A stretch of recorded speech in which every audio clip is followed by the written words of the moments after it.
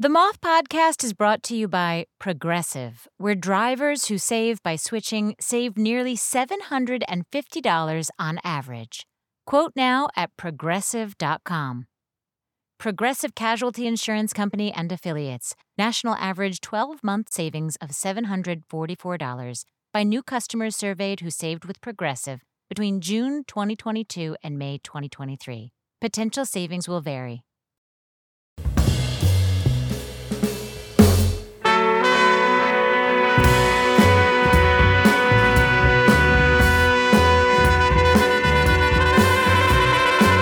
From PRX, this is the Moth Radio Hour.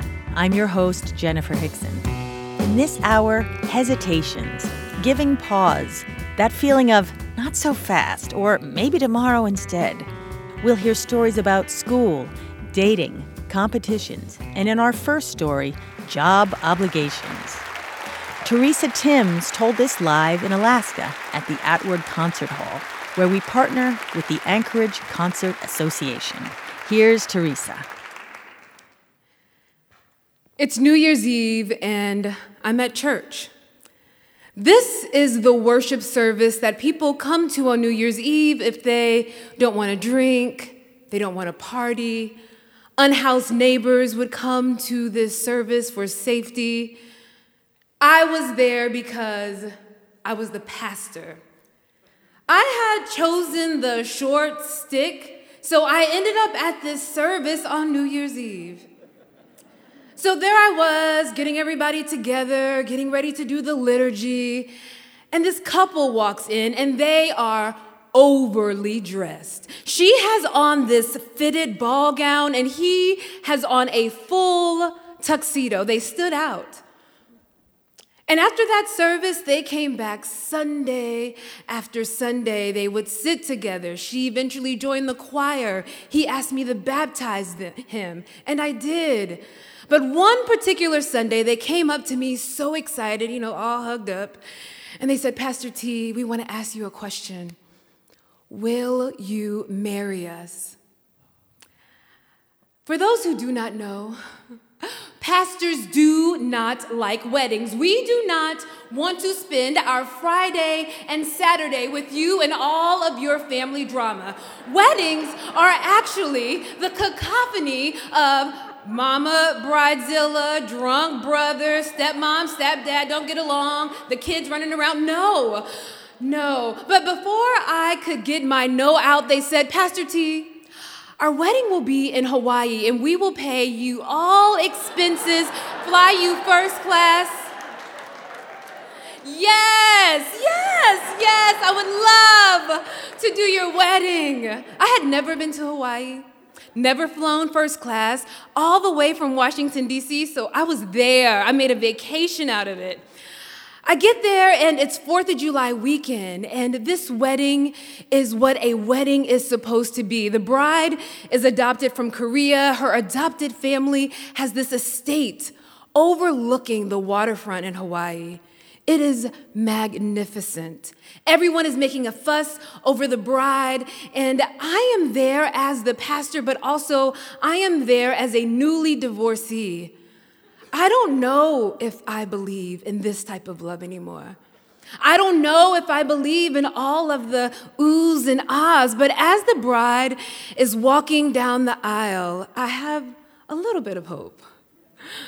I'm being able to see that these people really do love each other, and I've seen their love grow Sunday after Sunday over the last couple of years. So the wedding is done, I'm feeling good, and then I do the other thing that I typically do not do. Confession number 2. Pastors hate wedding receptions. You know what happens at a wedding reception? People pull you to the side and they want you to solve the family drama. It's out now. You are the pastor, so they want you to pray about something. Somebody wants to confess something to you, or somebody wants to take you in the corner to show you something weird. Like, I typically do not do wedding receptions. It's alcohol and people, no. But I was in Hawaii. So I danced, and I took that robe off. I was free. We danced until 4 in the morning. because I had made a vacation out of this trip, I was walking around the streets in Hawaii the next day, soaking up the sun. And then when I looked around, I realized that Hawaii is for lovers, for families. That's where people went to honeymoon and family vacation. And that love, that type of family, romantic love, was not something that I held anymore. And so I took my broken heart back to the hotel room with some takeout and chocolate-covered macadamias and pineapples, and I was eating and crying and watching something on the TV. And I was like, girl, if you don't get out of this hotel room, you are in Hawaii. So I was like, okay, I need to do something. So I go downstairs to the hotel lobby, and they have that kiosk with all of the brochures of what to do while you're in a place. And I looked, and I found one that said, hike Diamond Head Mountain. It was like a beginner's hike, easy, anybody can do it. I was like, all right, I can do it. So I'm from Mississippi. I ain't never been on no hike before. I don't know what to pack. I packed some water bottles, lunch, a basket, some scissors, rope. I don't know what you need on a hike.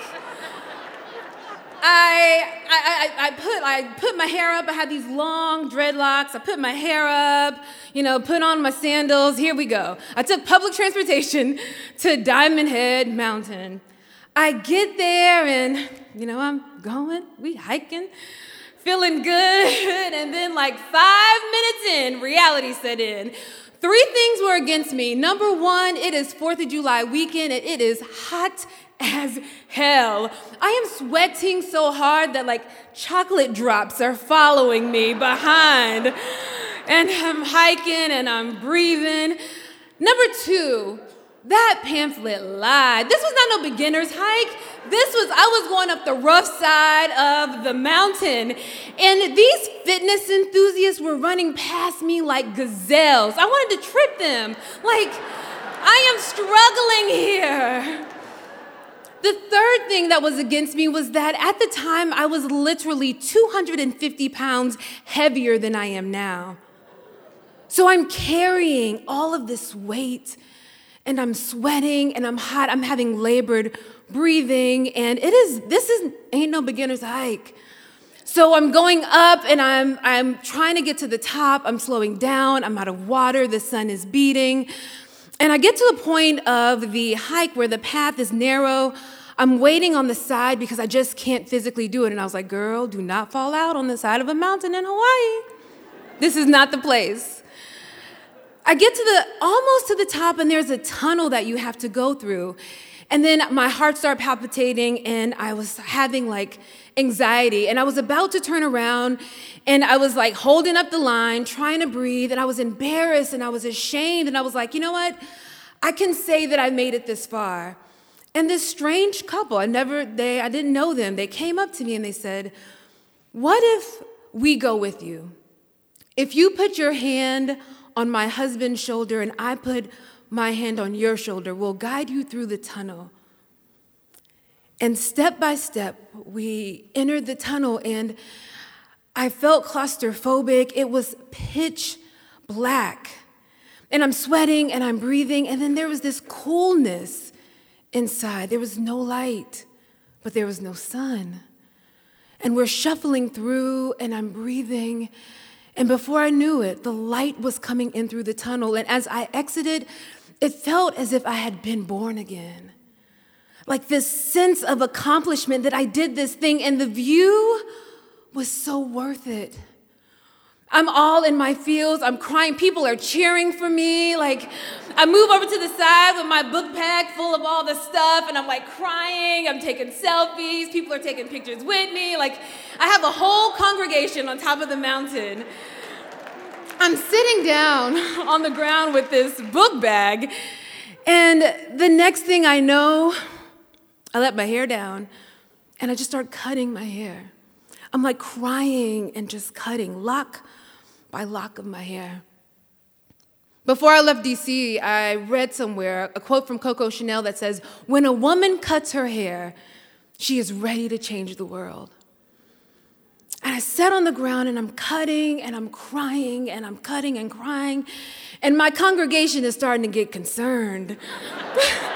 They're not really sure about this. And there's not a lot of melanated people on their mountain either. So they're like, we don't know what's going on. But there was this freedom. And I put my hair in this basket. And as I turned around to go back through that tunnel down, I was not afraid. I was ready. I was confident. I was like a tisket, a tasket. I got hair all up in my basket. I was ready. I felt like one of the gazelles going down. It was amazing. I get on the bus. I get back to the hotel.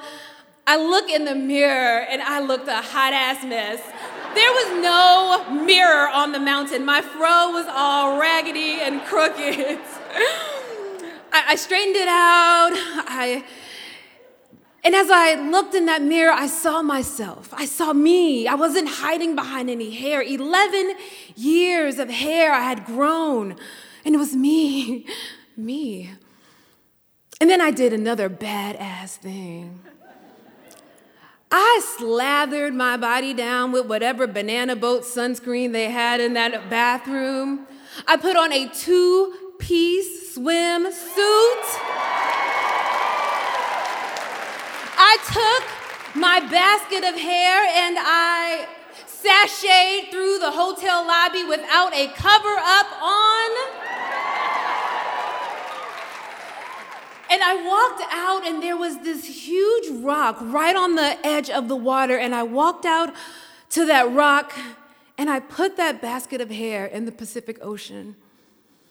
And as I watched that basket float away, what I knew is that in that basket was not just 11 years of locks. It was 11 years of compromising. It was 11 years of bad love. It was 11 years of not having boundaries, 11 years of settling, 11 years of turning around, 11 years of not seeing myself. And I was free. I was free. A year later, back in DC, my life radically changed. And on a Sunday, a year later, that couple stood before me, but this time, they stood before me so that I could baptize their baby girl. And they named her Grace. I went to Hawaii to do a wedding. I cut off my hair. But a year later, and all of these years later, I've been overwhelmed by amazing grace. Thank you.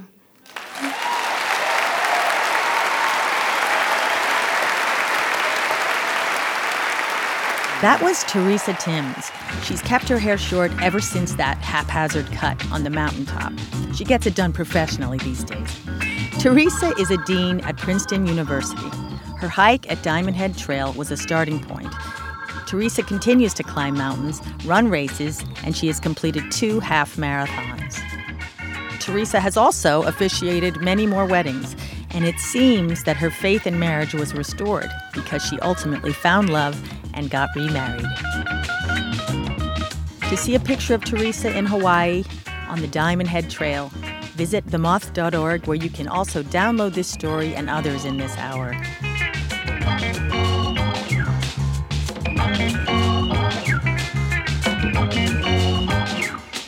Coming up, a kid with Tourette Syndrome navigates elementary school, and a woman turning 60 tries internet dating. When the Moth Radio Hour continues.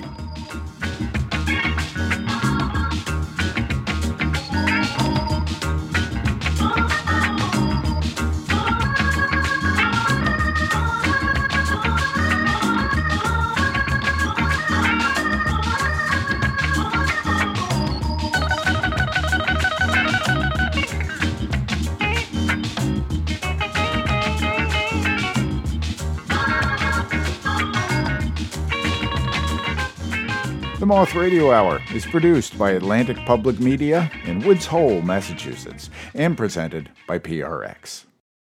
Support for The Moth comes from Odoo. What is Odoo? Well, Odoo is the only software your business will ever need. Featuring a suite of integrated business applications, Odoo connects your business operations together so that you can get more done in less time. Odoo has apps for everything: CRM, accounting, sales, HR, inventory, marketing, manufacturing. You name it, Odoo's got it. To learn more, visit odoo.com/moth. That's odoo.com/moth. This is the Moth Radio Hour from PRX. I'm Jenifer Hixson. In this hour, we're hearing about reluctance. Our next story was told by Ryan Roe at the Philadelphia Grand Slam at Union Transfer. Here is Ryan.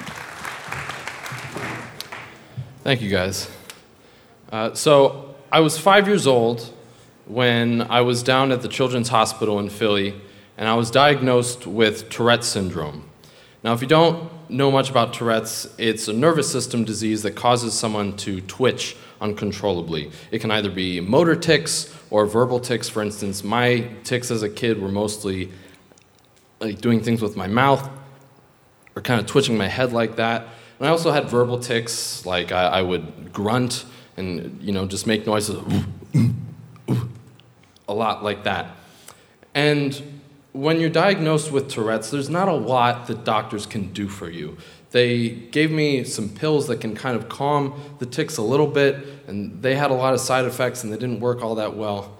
And they also gave me a DVD with the title, "I Have Tourette Syndrome, but Tourette Syndrome Doesn't Have Me," which is way too long of a title.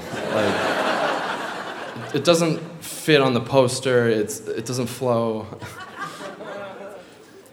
And I remember watching this DVD, and on this DVD there was another 5-year-old with Tourette's, and he said, "Tourette's makes you a marked man." And me as a 5-year-old watching this thought, that's way too profound a thing for a 5-year-old to be thinking. But in a lot of ways he's right. When you have Tourette's, especially as a kid, you feel like you have this scarlet letter. It's often the first thing that people notice about you and make judgments upon. And it's really hard to have any sort of confidence in your own voice when you have this kind of looming cloud of embarrassment and self-consciousness. And I grew up in a small enough community where, there was teasing and things, but eventually all the kids knew me, and they were used to it. And unfortunately, the people that I really had a problem with were teachers. Because usually, every year, the same thing would happen. My parents would meet with our teacher, and they'd tell them about my disease, and they'd say, well, it'll probably be fine, but, we'll cross that bridge when we get there. And then at some point throughout the year, there would be a breaking point where the teacher no longer had any patience with me, all the support was gone, the mood around me changed. All of a sudden, I'd be getting called out in the middle of class in front of people. I'd be sent outside to, sit out right by the door and listen into the class. A lot of teachers would pull me aside and just directly to me, not even to my parents, tell me that they think I should be homeschooled or I should join the kids in the special needs class. And, as a kid, this is heartbreaking because you feel, with everything else that you have to deal with, not just in school, but out in public, and there's constant stares at you, you feel like the one person who should really have your back is your teacher. So when I didn't feel like I had that support, it was very frustrating. But I did have one really great teacher. When I was in 4th grade, my teacher was named Mrs. Bragg. Now, Mrs. Bragg had been teaching for over 30 years. She had seen everything. There was nothing that could faze her. And at one point, we were doing a project called Famous Pennsylvanians, and it's actually really neat. Each of us was assigned a famous Pennsylvanian from history, and we would research our Pennsylvanians and then dress up as them and do presentations, and it was really a neat thing. And I was assigned Roberto Clemente, who, if you don't know, is a famous player for the Pittsburgh Pirates. And I was really excited about this. I had tons of fun reading about him and researching him and dressing up as him and things. And one day we were in the school library and it's quiet in there. And I was just having one of those really bad tic days. I was really loud, I was really embarrassed, but there was nothing I can do about it. There's no way I can control it. And I could feel the eyes of everyone in the room staring at me. And just as the frustration in me was building, Mrs. Bragg calls me out into the hallway. And I thought, well, there it is. I should have seen this coming. This is what happens every time. I broke her. And I came out into the hallway, and she looked down at me and she said, Roberto Clemente also had Tourette's. And I said, really? And she goes, yeah, he actually twitched just like you did. And he would have trouble during interviews and things, but he never let that stop him. He worked really hard, he ignored others, and he became one of the best at what he did. And that meant the world to me. It was like I had never heard of anyone successful who had my disease. And so just for a moment, I felt like I was normal. I had hope for the future. And it really meant the world to me when she told me that. And for years after that, every once in a while, I would have one of those aggravated tic days, and I would think back to that, and I'd think, what would Roberto Clemente do? He would work hard, he would ignore others, and he would never give up. And then just a few years ago, I was thinking about that, and I thought, I've never actually Googled that.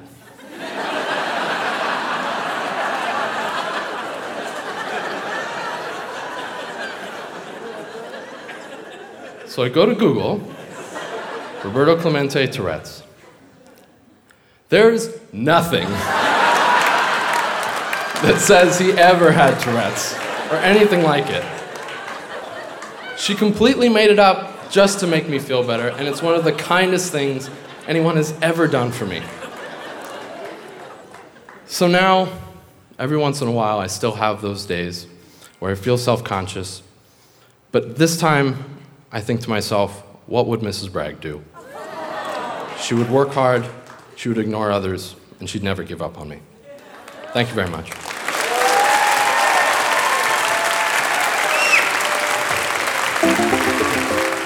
That was Ryan Roe. I caught up with Ryan over the phone to talk about what he's up to these days. Mrs. Bragg is the hero of your story, obviously. Can you tell me a little bit more about her? Sure. Mrs. Bragg was my fourth grade teacher, and she was just wonderful. I mean, my story of her being very sympathetic to me, whereas a lot of teachers would have been very harsh on me, perhaps, it's just one of many stories that a lot of other students I know have about her just being extraordinarily kind. And I think with her experience, like she was teaching for a really long time at that point. She had just seen so much that she knew that what kids really need is just a friend. They need an advocate in their teacher. And that's what she was. Yeah, I'll say that move was very creative. The Roberto Clemente move she played, that was, I don't know, I've never heard of another teacher doing anything like that. Yeah. When I think back on it, I think in that moment where she saw that I was frustrated in the quiet library, and she saw that, I was feeling insecure about other people looking at me. Ryan, more than anyone right now, needs someone to tell him that it's okay, that he matters, and that he is not weird. It just meant so much to me, and it meant more than, anything else she could have said. It was just the perfect thing. So, Ryan, how did the rest of school work out for you? So, after fourth grade, luckily I was able to stay in public schools for the rest of grade school. And I still had, some teachers that were really kind about my disease and some that weren't. But luckily, when you develop Tourette's at such a young age, usually as you grow older, the symptoms start to die down. And that's what happened.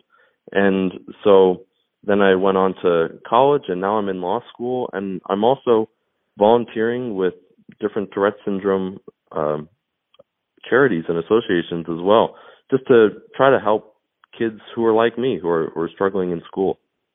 That must be so cool for them to hear you.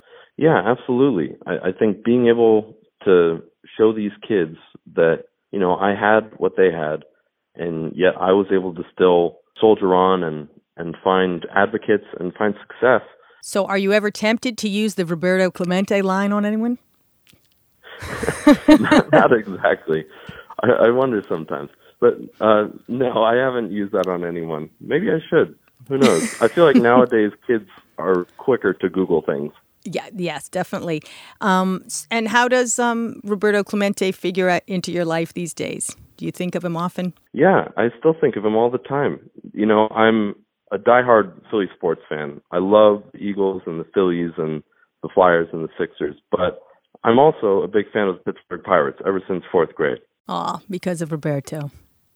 Is there anything else you want people to know about Tourette's?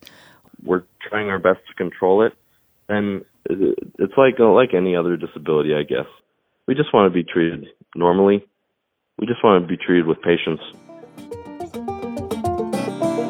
That was Ryan Roe. At the time of this recording, Ryan is a student at Villanova Law School with hopes of becoming a trial attorney. Although his tics once made him terrified of public speaking, he's now a regular at the Moth Story Slam in Philadelphia, and he relishes the idea of arguing cases in front of a jury. In his spare time, he volunteers with a local group that supports young people with Tourette's.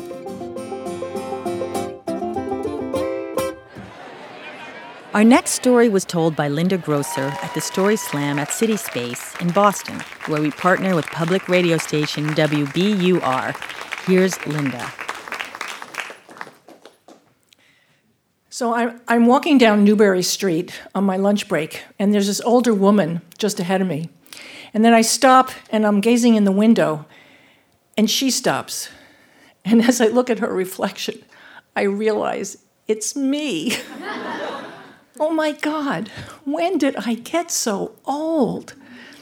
I mean, I was always the baby in the family. So whenever I'd get to one of those decade milestone birthdays, and you think about what does that number mean and where am I in my life? Anyway, later that night, I am sitting in my third-floor apartment, just feeling completely sorry for myself. I'm divorced. I have a dent in one breast from cancer surgery. And I am full of self-judgment. Where am I in my life? And who is going to want me? But I did not want to be alone. So I had no choice. When I put up my online profile, I lied. I took 4 years off of my life, off of my age. And then I really got out there. I learned how to swing dance. I learned how to sail. I read a lot of Pema Chodron. She's this Buddhist nun. I am lovable. I am good enough. But oh my God, dating in midlife. First there's George. I really liked his profile. And then I get to the bottom. Message me if you are under 40. And then there's Lyle. Lyle was tall, sexy. We had something going. And then I find out he is dead broke, and he starts to stalk me. And Stuart, we talk, we decide to meet. I go into Panera's. Oh, crap. That is Stuart over there, but he looks so old. And of course, I justified my lie because my pictures were current. Well, this was my dating life. It happened like 16 times, except there was only one stalker. I was disillusioned. I did not like lying, but I was not ready to be honest. So I took my profile down and I say, I'm just going to go to meetups. You don't have to give your age, you just show up. And that was working really fine until it was the fall, and I, for the first time ever, I am approaching a dreaded milestone birthday. And I realize, Linda, like it or not, on November 28th, you are going to be 60. Ugh, God. And I'm thinking, well, if I have to be 60, I am going to go out in style and have a really big party. So now I'm at my friend Deborah's. I'm in her foyer, and I am surrounded by 25 of my most beloved family, and friends. I see Jerry and Richard in their tuxedos because I wanted the attire to be fancy. And Janet and Mike are standing by the punch bowl where they squeezed 50 limes to make my favorite drink, Cosmopolitans. And my kids, Taylor and Spencer, they made a dance mix, they brought the weed. The outpouring of love, I was walking on air. And it was just incredible because that party changed me. And I decided that number, my age, just did not define me. And I let go of my own ageism. I'm back at home, and I say, okay, I am ready for the truth. I grit my teeth, I put my profile back on, and I put on my true age. I go out to a meetup that night in Democracy House in Harvard Square. It was a Latin band. And I met a guy, I think his name was Mark, and we chatted, and I liked him. He didn't ask for my number. I was disappointed. Okay, no big deal. I go home. Next morning, now I'm getting these emails from the dating app. And I open this one profile. The guy is cute. He's 63. He dances, he sails, and now I'm looking, he looks kind of familiar. Oh my God, this is Mark, the guy from last night at the meetup. So I read his message. Dear Linda, I was really glad to find and read your profile this morning.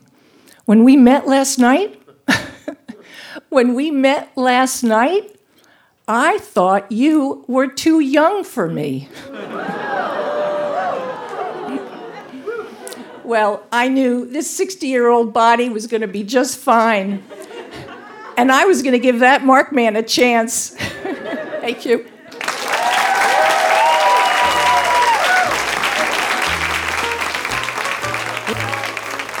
That was Linda Grosser.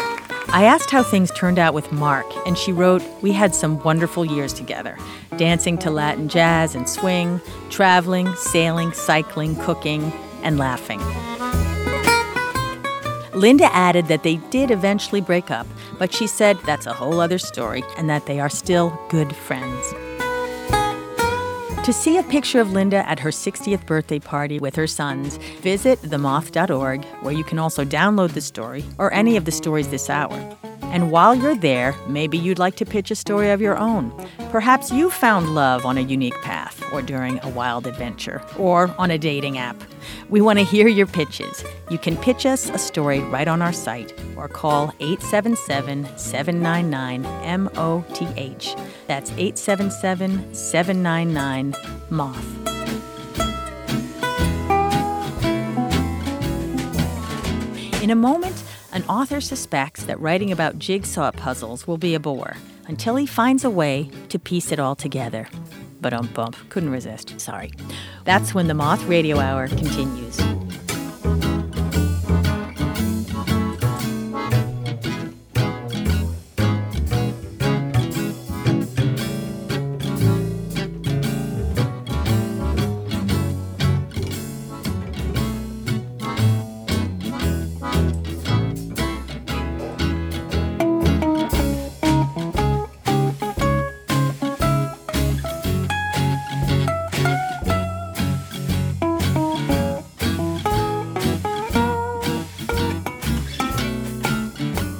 The Moth Radio Hour is produced by Atlantic Public Media in Woods Hole, Massachusetts, and presented by PRX.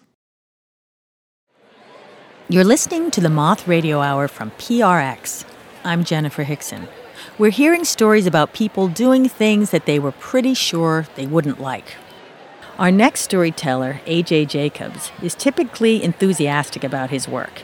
He's an author, journalist, lecturer, and human guinea pig who experiments with things like spending a whole year trying to follow every single rule in the Bible, or practicing radical honesty, or reading the entire encyclopedia. His latest book is The Puzzler, and this story takes place while he was reluctantly prepping for what he knew would be his least favorite chapter. Here is A.J. Jacobs at College Street Music Hall in Hartford, Connecticut. All my life, I have loved puzzles, all kinds of puzzles. Crosswords, riddles, mazes, you name it.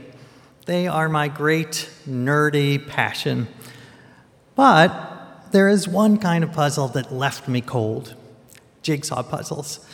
They always seem more like a chore, like loading the dishwasher. Plus, I found them kind of anticlimactic. You know, you get to the end, you put in the last piece, and you're like, oh, look, it's 3 kittens on a beach towel. Exactly like the 3 kittens on the beach towel on the cover of the box that I've been looking at for 3 days. Surprise. So I didn't love jigsaws, which was fine. But then a couple of years ago, it became a problem because I am a writer and I signed up to write a book about puzzles. And I knew I had to have a chapter on jigsaws. They are the prototypical puzzle. So I began, as I always do, with Google, and I type in jigsaws, and I click, and on the 7th page, there's a very interesting entry. It is the World Jigsaw Puzzle Championships. Now, I did not know that competitive jigsaw puzzling was a thing. I mean, it seemed to me the best part of jigsaws was that you could take your time, they were kind of relaxing. So it seemed a little weird. It seemed like, you know, like a World Series of napping or you know, a meditation cage match. It didn't make sense to me. But there it was. There was, in a few weeks, in a small city in Spain, was the World Jigsaw Puzzle Championships. So on a whim, I fill out the application, and I send it in. I figure this is the first in a long series of trials. I'll be weeded out. Next day, my email pings, "Congratulations, Senor Jacobs. You are officially captain of Team USA in the World Jigsaw Puzzle Championships in Spain." So my reaction is, holy mierda. This is not good. Yeah, it's not the Olympics, but still, I'm representing my 300 million fellow Americans, and I am vastly underqualified. I haven't finished a jigsaw puzzle since I was 8 years old. My only skill was I filled out the application, and no one else did. So first, I need to assemble my team. I had signed up for the 4-person event.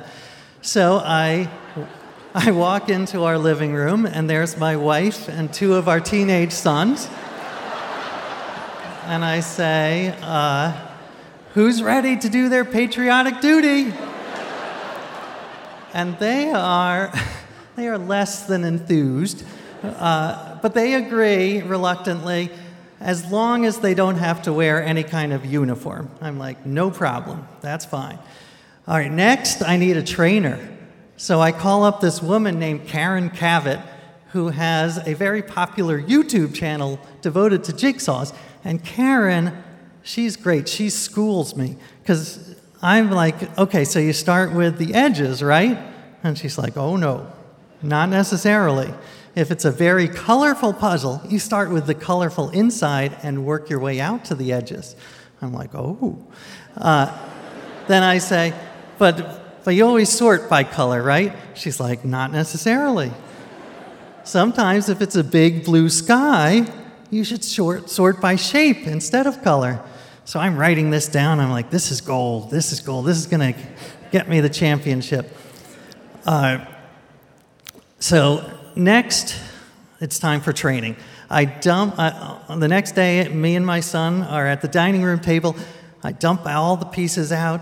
It's a puzzle of a Dr. Seuss painting of a bunch of fish in a lake. So we're sorting, and I see 2 pieces that look like they might fit together. So I take the outie, and I put it over the innie, and I press down, and I feel that soft click. And I'm like, wow, that feels good. So then I do it again. I see 2 more, and I'm like, ooh, so more dopamine. And I was like, these were meant to be together. And in physics in high school, I remember they taught us the second law of thermodynamics, that everything tends towards disorder. But here, in my apartment, order is having a little victory over chaos, and it feels awesome. I also realize I am an easy convert. I am a cheap date. I mean, I hated jigsaws all my life, and here, after 10 minutes, I'm hooked. A few weeks later, we're on a red-eye flight to Madrid. Team USA, that is. And I'm fantasizing, like, maybe we're the Cinderella story of this. You know, we're like the 1980 U.S. ice hockey team, Miracle on Ice, or Miracle on Cardboard, or whatever they're going to call us. We land, we take a 2-hour train ride north, and we arrive bleary-eyed at the arena. But there is no doubt we're in the right place. There are thousands of jigsaw fanatics, jigsaw tattoos everywhere, jigsaw jewelry, jigsaw-themed clothing. And I should say here that Team USA is also wearing jigsaw-themed t-shirts, which I know I told my kids they wouldn't have to. But this is my first International World Championships. How? I'm not going to wear themed t-shirts. So I had designed them myself. They were a jigsaw piece with the American flag colors on it. And if that wasn't enough, there was also a motto in Latin that said, E pluribus unum pictura, out of many, one picture. So my sons said, if this appears on your social media, we are going to begin legal emancipation proceedings. And I was like, all right, I get it. You don't love it. We're shown to our table, and we're right next to the Turkish team, which is 4 women. They have long skirts with a jigsaw pattern. One of them has her hands clasped and her eyes closed, and she's saying a prayer. I also say a secular prayer, which is that please don't let us fight over who gets to put in the last piece, which is something we've experienced. My wife, Julie, is doing leg stretches like she's about to run a 5K. And she's like, I can't believe how nervous I am. And I'm like, I'm nervous too. My hands are so clammy, I'm worried that the pieces are going to slip through my fingers. The announcer comes on stage and he says, okay, here are the rules. You have 8 hours to do 4 puzzles. The puzzles range from 1,000 to 2,000 pieces. Oh, thank you for that all. 3, 2, 1, begin puzzling. So we grab the first puzzle. It's of a safari scene. And I look around and I'm immediately stressed out. All the other countries, they came prepared. They have their jigsaw equipment. They have razor blades and knives to rip off the plastic on the box. And we got nothing. So we have to open those boxes with our fingernails, like barbarians. So we do it, we pour them out. It becomes clear that the monkey is going to be a problem. It's the same color as the tree. And my wife starts trash talking. She's like, monkeys, you used to be my favorite animal. Don't make me hate you, monkeys. And I love it, because she was reluctant at first, but now she's all in. So much so that she has pledged not to go to the bathroom for the full 8 hours, which is unprecedented. So we start making a little headway on the rhinoceros. I spot this piece on the floor and I'm pick it up, I'm like, that could have been a disaster. So I'm feeling okay. I look around, I don't feel okay anymore. All the other teams are much farther ahead than we are. And the Bulgarians, their hands are moving so fast, it looks like I have a video on double speed. But there's nothing we can't cheat, because there are dozens of proctors in yellow vests wandering the floor. And one of them takes a special interest in us. He comes over and he starts chanting, USA, USA, USA. And I'm like, gracias, that's our country. And maybe he's cheering us on. But we are so far behind, I'm pretty sure he was mocking us. Which reminded me, I am in danger of humiliating my country. So we keep going. 3.5 hours later, there's a hubbub on the other side of the arena. All these people are crowded around a table. They've got their cell phone cameras out. I say, what's going on? And the Bulgarian guy says, well, that's the Russian team. They're almost finished. I'm like, finished the first puzzle? He's like, no, finish all 4 puzzles. It's been 3.5 hours. And I had heard before the tournament that the Russian jigsaw team was a force to be reckoned with. And I know what you're thinking. There's no evidence of doping. So get that out of your mind. But a few minutes later, there's an even bigger roar, and 4 women emerge from the scrum, and three blonde women and 1 brunette. They've got the Russian flag draped over their shoulders. They bound onto stage. The announcer says, "Champions of El Mundo!" And they are beaming, and we are slack-jawed. We're like, how did that happen? But I say to my sons, keep puzzling. It's all we can do. Keep puzzling. We keep going, but every 5 minutes there's another roar. Mexico finishes. Japan finishes. Finally, at 6 hours and 3 minutes, Team USA finishes our first puzzle. Yeah, you clapped a little too early. We finished our first puzzle. It's something. So we high-five each other, and we grab the second puzzle, which is even harder. It's all red, so red fingernails and red fire trucks. And before we know it, the announcer says, "Tres, dos, uno, hands away from the table, it's over." And we look at each other, and we shrug, and we laugh. My wife goes to the bathroom. Not there, she runs to the bathroom, I meant to say. Just a little bit later, they post the results on a TV screen. And I jostle my way to the front to try to see where we are. And I look at it, and I look down, and a little more down. And there, right near the bottom, is Team USA. But, this is important, not at the bottom. Thank you. Yeah. We beat one of the hometown Spanish teams. So we were not last, we were second to last. And to me, that was a huge victory. And coming in second to last wasn't even the best part of that day. The best part was that Team USA was there. We were in the mix in this community of people who were passionate. They were united by their love of uniting little cardboard pieces. And after the tournament, there were hugs. The Turkish women gave us jigsaw-shaped cookies. The Russian team gave us a teddy bear, which was their mascot. And I know that world politics is very complicated. It can be ugly. The pieces don't always fit.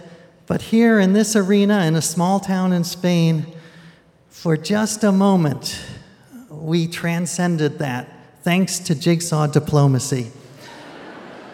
So at that moment, it could not have been clearer that I was wrong. Jigsaws are not a waste of time. Jigsaws are magic. Thank you.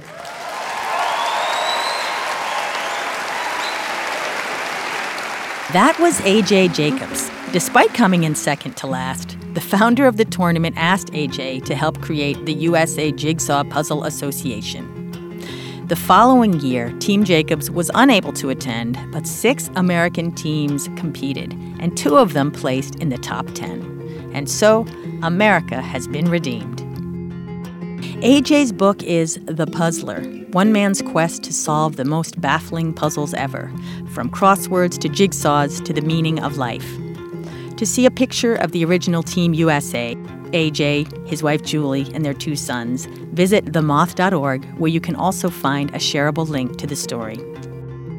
That's it for this episode. We want to thank all of the storytellers in this hour, who would all probably agree. Just try it. You might like it. And here's hoping you'll join us next time.